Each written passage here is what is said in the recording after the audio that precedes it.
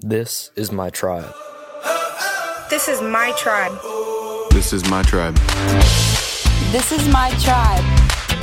This is my tribe. This is my tribe. What's up? Welcome to the Tribe Night Messages podcast. Tribe Night is for students who are curious about faith and eager to discover how a relationship with Jesus could change their lives, their schools, and the Heartland. For more information, follow us on Facebook and Instagram at cstone.students or text tribe to 94,000. Hope you enjoy the message. Worship.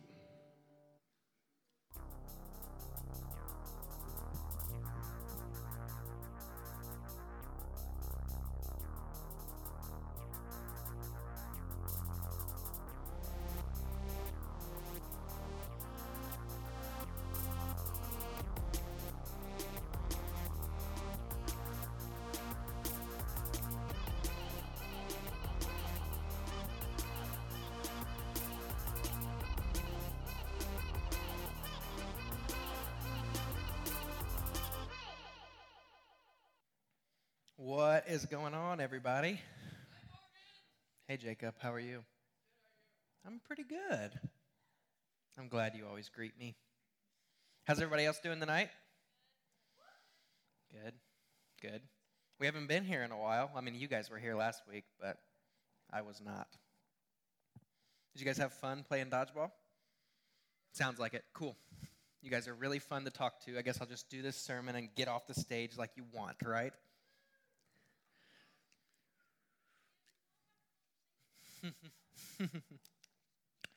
Well, I am super excited to be here tonight. I'm glad to be back.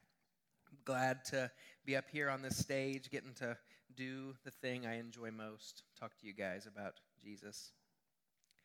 So we're going to start a new series. It's called Counterfeit. And this one is, I think, a 5-week series.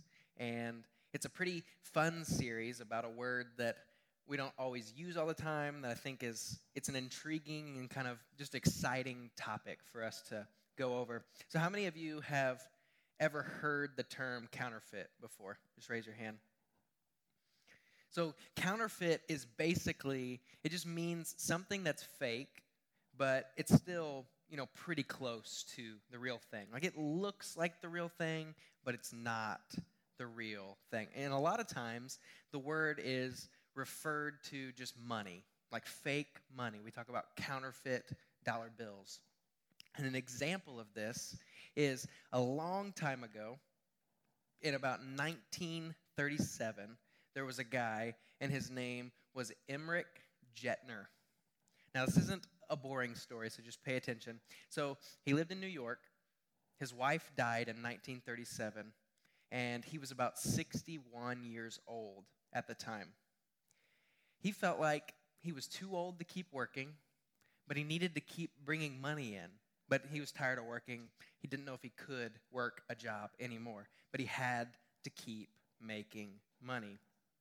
So instead of going to work to make money, he started to make money. Literally, he made money. He started counterfeiting $1 bills, which is kind of odd because if I was going to go to the risk of counterfeiting money, I'd probably go a little bit larger than $1 bills. Like I'm talking, I do hundreds, yeah, exactly. Do $100 bills, really stack it up. But most counterfeiters back then, they replicated more expensive bills. So it was like he was an anomaly. People weren't used to seeing this, counterfeiting $1. But Jettner decided that's the way he was going to do it. He wanted to do $1 at a time. And he was considered one of the very most successful counterfeiters of all time. Of all time. For 10 years, Secret Service agents chased this guy down. They looked for him. They were searching for him, like, where is he? It was one of the most extensive and expensive counterfeit investigations in American history. But here is what's fascinating. His bills were so poorly done that the Secret Service agents thought he was just doing it as a joke. Like he was trying to mess with them, like see if they would even notice. He was trying to just pull a prank on them, but he wasn't. This was actually him trying to counterfeit, and he was such a bad counterfeiter that he even misspelled words on the dollar bills. Like he misspelled the word Washington. One of his bills had the word dollar spelled wrong, like really messing it up. But people didn't necessarily catch it when he brought it to places, but the Secret Service agents did. And then he was eventually busted. So after 10 years, he finally gets busted. And after some questioning, he admits to his crimes. He said, look, they were only like $1 bills, right? That's not that big of a deal. I didn't do more than that. Like I never gave more than one of them to any one person. So nobody ever lost more than $1. Like he was trying to make it seem like it's not that big of a deal. But after he was arrested, he was sentenced to 1 year in jail, and he was fined. Can you guess how much he was fined? $1. Yeah, he was fined $1. This is real. Oh, a real dollar. Yeah, he was fined a real dollar, hopefully. So Jetner and his fake $1 bill, it's kind of a unique story because we've never seen somebody counterfeit like that before. But the whole idea of counterfeiting is not that unique. Like there's all kinds of things that have counterfeits to them. In fact, anything that's like worth anything probably has a counterfeit version of it out there somewhere. Think about it. Like think about things that might be counterfeit. Like maybe my fake Yeezys, yeah. Maybe knockoff luxury clothes, makeup brands. Just think of something that's popular. There's probably somewhere trying to sell it fake. Right. See, there's even a way of doing faith, though, that can be or feel a little bit counterfeit, can feel fake, can feel like we're trying to do it the right way. But here's what I mean. Like we all know people who they seem to have a really real relationship with God. You feel like they know God. Like they actually are friends with God. But we also know someone, or maybe you're that someone, who would say you just kind of feel like a copy of someone else's faith. Like you feel like you're just a copy of what your parents believed in, or what your grandma believed in, or what your group leader says that God really is. See, there's nothing wrong with that, by the way. Like I don't want you to feel bad about that. Like we all start somewhere, and we usually start from copying it from somebody else. We all learn about faith from someone else before we develop our own kind of faith. But the hope is that we move further from that we don't stay in that spot where we're just copying someone else's faith. Our hope is that during this series, you'll recognize that you'll take a step toward a real, honest, personal faith of your own. So what does this whole idea of a counterfeit faith look like? What does it look like to have counterfeit faith? See, going to church because you want to be seen, but not actually wanting to connect with God while you're there, that's an example. Or talking a certain way, or using those churchy words to sound cool or to sound smart, even though you're not even sure what they mean, but they seem like words you should be using while you're at church, right? That's another example. Or believing something just because your parents believed it. Or being one person at church, but then when you go to school, you're a completely different person. See, at some point, we all have a counterfeit faith. A faith that feels like we're just copying someone else's homework. And that's, like I said earlier, that's not necessarily a bad thing. Like, it's where every single person starts. We're learning from somebody else. We're trying to emulate what they're doing. In fact, becoming an adult and growing up, part of moving forward in your faith journey is that someone else's faith becomes your own. But then you have to build off of that. But how do we do that? How do we keep our faith from being just merely a copy of our parents or our pastors or a friend?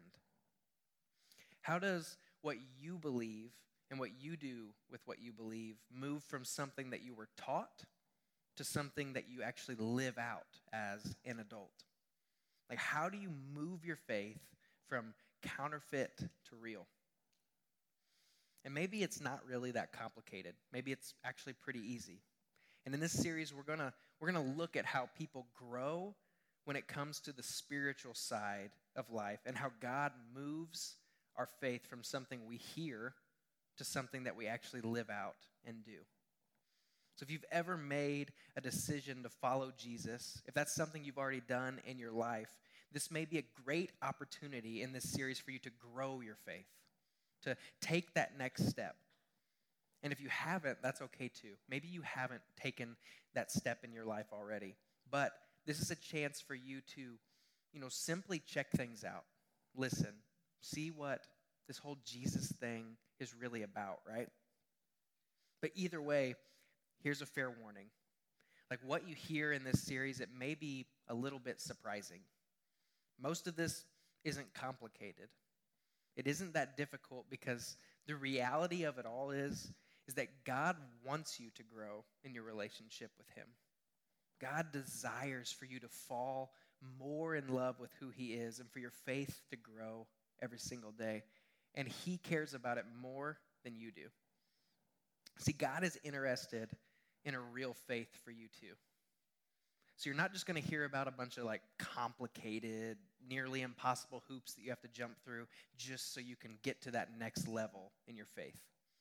In fact, as we're going to see tonight, sometimes trading a faith that we're copying from someone else and trading it for a faith of our own is a lot more uncomplicated than we ever imagined. So tonight we're going to look at a message that Jesus gave called the Sermon on the Mount. And you may have heard of it before. It's one of his more popular sermons that he's ever given. And the sermon is basically talked about what your life would look like if you had a big, vibrant, and alive faith. It's called the Sermon on the Mount because Jesus was literally standing on the side of a mountain when he said these things. It was his sermon on the mountain. It's a list of things to do, not to make God accept you, but because God has already accepted you. See, the list of things Jesus talked about weren't about earning a relationship with God. So don't think of it that way. It wasn't about earning your relationship with God. It's about what people do when they already have a relationship with God. It's about what people do when they want to just grow more in that relationship with God. And about how practicing these things makes your faith more alive and it feels more full. It feels better. Jesus mentions things like love your enemy, give to those in need, pray, don't worry. And that's just a small list of things that he names in this sermon. And this list wasn't just good things for us to believe. It was things we do because we believe. You do it because of what Jesus has already done in your life. And when we pick up at the end of Jesus' sermon, he says this: "Therefore, everyone who hears these words of mine and puts them into practice is like a wise man who built his house on the rock." It's in Matthew chapter 7, verse 24. See, Jesus mentions two big ideas: hearing his words and putting them into practice. See, they go together. It isn't just enough to say, I've heard every sermon Jesus has preached, or I've heard all the sermons here at Cornerstone. See, there's more to having a real and authentic faith in your life than just hearing the message. And as Christians, we can sometimes feel like hearing information is just the whole point. Like, you go to church, you listen to the sermon, we go to Tribe, or you have a Christian club at school where you listen to, a Bible study, or you go to Fuge and you hear the messages and the worship there, and it just feels like, I think that's enough, right? And if we hear the right stuff and we sing the right songs and we go through the right motions, then we should be good. Like if we're just listening and we're doing what we're supposed to do, then we're good, right? And as awesome and important as it is to show up and be there so you can hear it, if you and I don't actually do any of the things that Jesus talked about, things that reflect an actual change of heart, our faith is just a counterfeit faith. Just doing it because you feel like you have to. See, it will never be our own faith if we let others do all the doing. It's not just about hearing it, but it's about doing something with it, doing something with what we've heard. Think about getting ready to drive. Some of you in this room have already gone through the permit process, or you're getting close to that process, or maybe you have your license now. But think about you can go to driver's ed class and you can learn about driving, right? You can pass every written test that there is about driving. You can listen to your mom lecture you in the passenger seat while you're driving. You can watch helpful videos about driving on YouTube or anywhere. You can do all those things, and they're fine, right? But none of those things mean that you're actually a good driver. You can't say, hey, Dad, I just read this textbook about driving, so can I go ahead and take the car on a road trip this weekend? That just isn't going to work. We all know that wouldn't work. Your dad would probably say something like, I'm glad you read that book. That's cool, but show me. Drive me around. Let me see how your driving skills have developed. Then maybe I'll let you drive to the gas station and back. At least that was my dad. He was kind of a jerk. But similarly, Jesus is saying that there's more to our relationship with him than just hearing his words. You can read and you can listen, but there's more to it than just the words. In fact, lots of people who were physically present on earth with Jesus back in the day, they heard his words. They heard him with him right in front of their faces, but they didn't follow. They didn't develop an authentic faith because of him. Hearing and following are two completely different things. Remember, Jesus said, therefore, everyone who hears these words of mine and puts them into practice is like a wise man who built his house on the rock. And then he says this, he says, the rain came down, the streams rose, and the winds blew and beat against that house. Yet it did not fall, because it had its foundation on the rock. So Jesus is pointing out the reason that the house made it through the storm. And it wasn't just because somebody knew about the right way to build a house. They didn't just know about the right way to do it. It was because the wise man actually did something. He actually did something with the knowledge that he had. He knew how to build a strong house, and then he actually built it. See, then Jesus talks about the flip side of this, about when you know something and you don't do. He says this, but everyone who hears, and this means everyone. When Jesus says this, he's talking about everyone who reads the Bible, everyone who shows up for Tribe, everyone who went to Fuge, everyone who's in this room right now. Jesus is talking to you. And he says, but everyone who hears these words of mine and does not put them into practice is like a foolish man who built his house on the sand. And what this means is that you can have 100% perfect church attendance. You can be here every Sunday night, every Sunday morning, be here for every event that happens because of us. But it doesn't mean that you're doing anything with it. You can know all the right Bible verses. You can know the words to every single song that we sing here. But you can still create these foolish disasters in your life because you didn't do anything with what you learned. See, if you don't apply what you learned, it really doesn't matter. It's pointless information at that point. What's the point of taking it in and doing nothing with it? See, when it comes to faith, the actual application is everything. And that's exactly how Jesus continues in these verses. He says, the rain came down, the streams rose, and the winds blew and beat against that house, and it fell with a great crash. See, like we said, there's more to having a real and authentic faith of your own than just hearing it.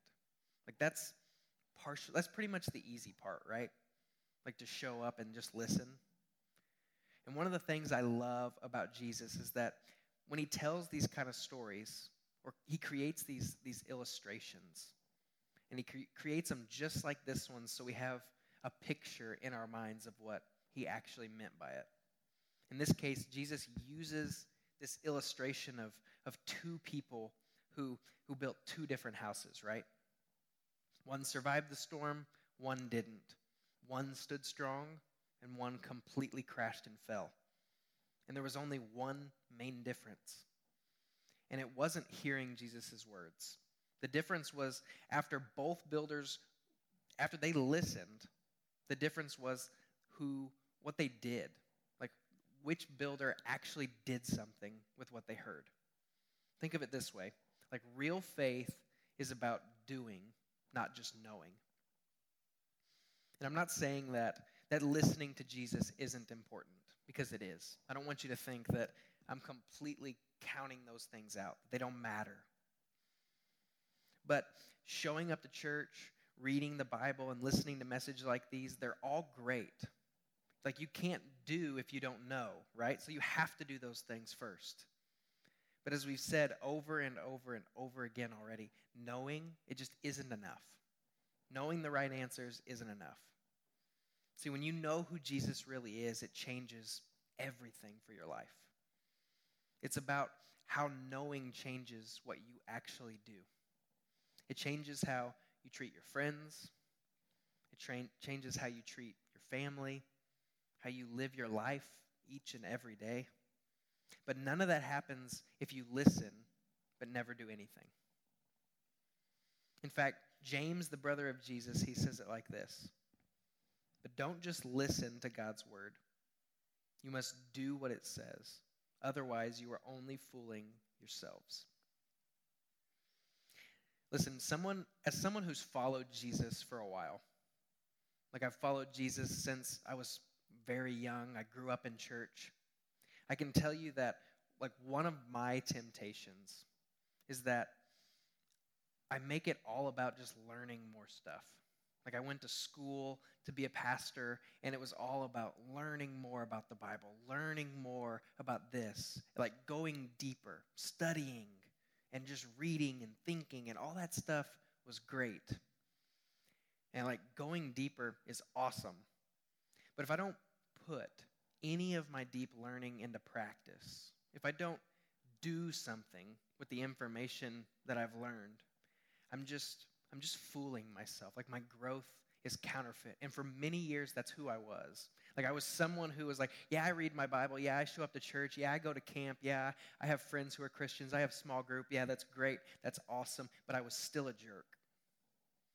Like I was still a punk high schooler who didn't care what anyone said. I thought my parents were jerks. And it was just everybody just against me. Because I didn't actually take what I learned and apply it into my life. I just listened to it because I was told that's what I was supposed to do if I was a Christian. So you can listen to sermons, you can do devotionals, you can show up for Tribe, and we should. Like I said, those things are good. But for our faith to actually grow, for it to be personal and not just a copy of somebody's, the stuff we learn should change our heart. And it should lead us to do things like this, like honoring our parents and step-parents, forgiving our siblings, loving neighbors, praying for enemies, giving to people in need, serving people who can't repay us for anything we do, speaking up for people who are being hurt, and making like really wise decisions with our life. See, and I'm not talking about doing these things without ever messing up or failing. I'm not talking about like crushing that list 100% of the time, because you're not going to. I can't do it. You can ask any of your leaders in this room. They can't crush that list. In fact, this list is really just an example of some of the things you have probably heard if you've been here a while. Like if you've been here, we talk about these kind of things transforming your life. But the point isn't that we become perfect Christians, that we become these performers who just do everything the way we're supposed to. But the point is that we're people who develop like real, authentic faith. Like this real faith of our own where we learn and then we apply it in our lives. It's not just merely hearing it and showing up. It's that we actually do something about it. See, we move. That's what it's about whenever we're here at Tribe. What we try to do is that we don't just learn things, that we actually change our communities, that we actually change our friend groups and our schools. That we move, we try, we give it a shot at least. And then if you fail, you try again. See, and over time, practicing these things, it becomes one of those things that moves our faith from counterfeit to authentic faith. One simple exercise is to think back for a second. Think back on some things that you've heard or learned recently. Just think back in the past or maybe here at Tribe. I don't care what it is. Think of something that you've learned, like serve others or bring hope into every situation. And just ask yourself this. Like, am I doing this? Like, I heard it. I learned it. I know it's good. But am I doing this? Am I even trying to do this? Or have I been fooled into thinking that knowing the information is enough? And look, it takes work and it takes courage to put some things into practice. Like some things they're harder than others. But what else is true is that practice makes our faith real. It makes our faith more real. It's one thing to hear about God and to hear about God using you to serve others or using you to bring hope into situations, and that's great. But it's a completely different and another thing to experience it and to actually do it. See, it's one thing to hear about following Jesus and how that changes everything in your life. But it's another to see it change everything in your own life. See, it's one thing to believe that God's word is true, but it's totally different to put God's word in action and see it turn out to be true. See, this is where, like, a grown-up, sturdy, storm-surviving faith, it comes from. It comes from practice. It comes from continuing to do it over and over and over. Even when it's difficult, even when you fail, you keep going. See, real faith is about doing, not just knowing. See, and that's why we do things like tribe groups and why we have Tribe in the first place. It's so important because your real life is complicated. Like, I know that. All your leaders understand that life is complicated. Because we can't just talk about what Jesus said on a mountain. We could just do that, right? Like, we could just say, hey, here's what Jesus talked about, Sermon on the Mount. It was super cool. We should all do it, blah, blah, blah. But figuring out what to do with that information when you go home, in your dating life, with your friends, see, that's a little more specific. That is more than just hearing it. See, and talking with your friends or with a leader is why we do tribe groups. So you can actually sit down and be like, how do you guys handle this? How do you react in this situation? How do I grow in this area of my faith? Because it makes it more personal and it can be really, really helpful. So as you head out in the tribe groups here in a minute, I want you guys to know that God wants you to have a personal, real faith of your own. Like, God doesn't want your relationship just to be a copy of someone else's. God wants a real relationship with you based on real experiences with you. But this kind of real personal faith, it takes more than just knowing the information. It takes actually doing something with what you know in your real life every day. Let's pray. Lord, I thank you so much for bringing everybody here tonight. I thank you for each and every single person in this room. I just want to pray over our community and pray over each student that you would help us. Help us learn how to take what we learn and actually apply it in our lives. I pray that as we go into tribe groups, that the conversations would be something that would be helpful and would be beneficial. I pray that when we reach a point where we feel like we need to give up, or we feel like we can't do this anymore, it's too difficult, that you would give us that extra push to keep trying and to keep going. Because we know that when we practice our faith each and every day, that is what makes it real. We thank you and we love you. It's in your name we pray. Amen.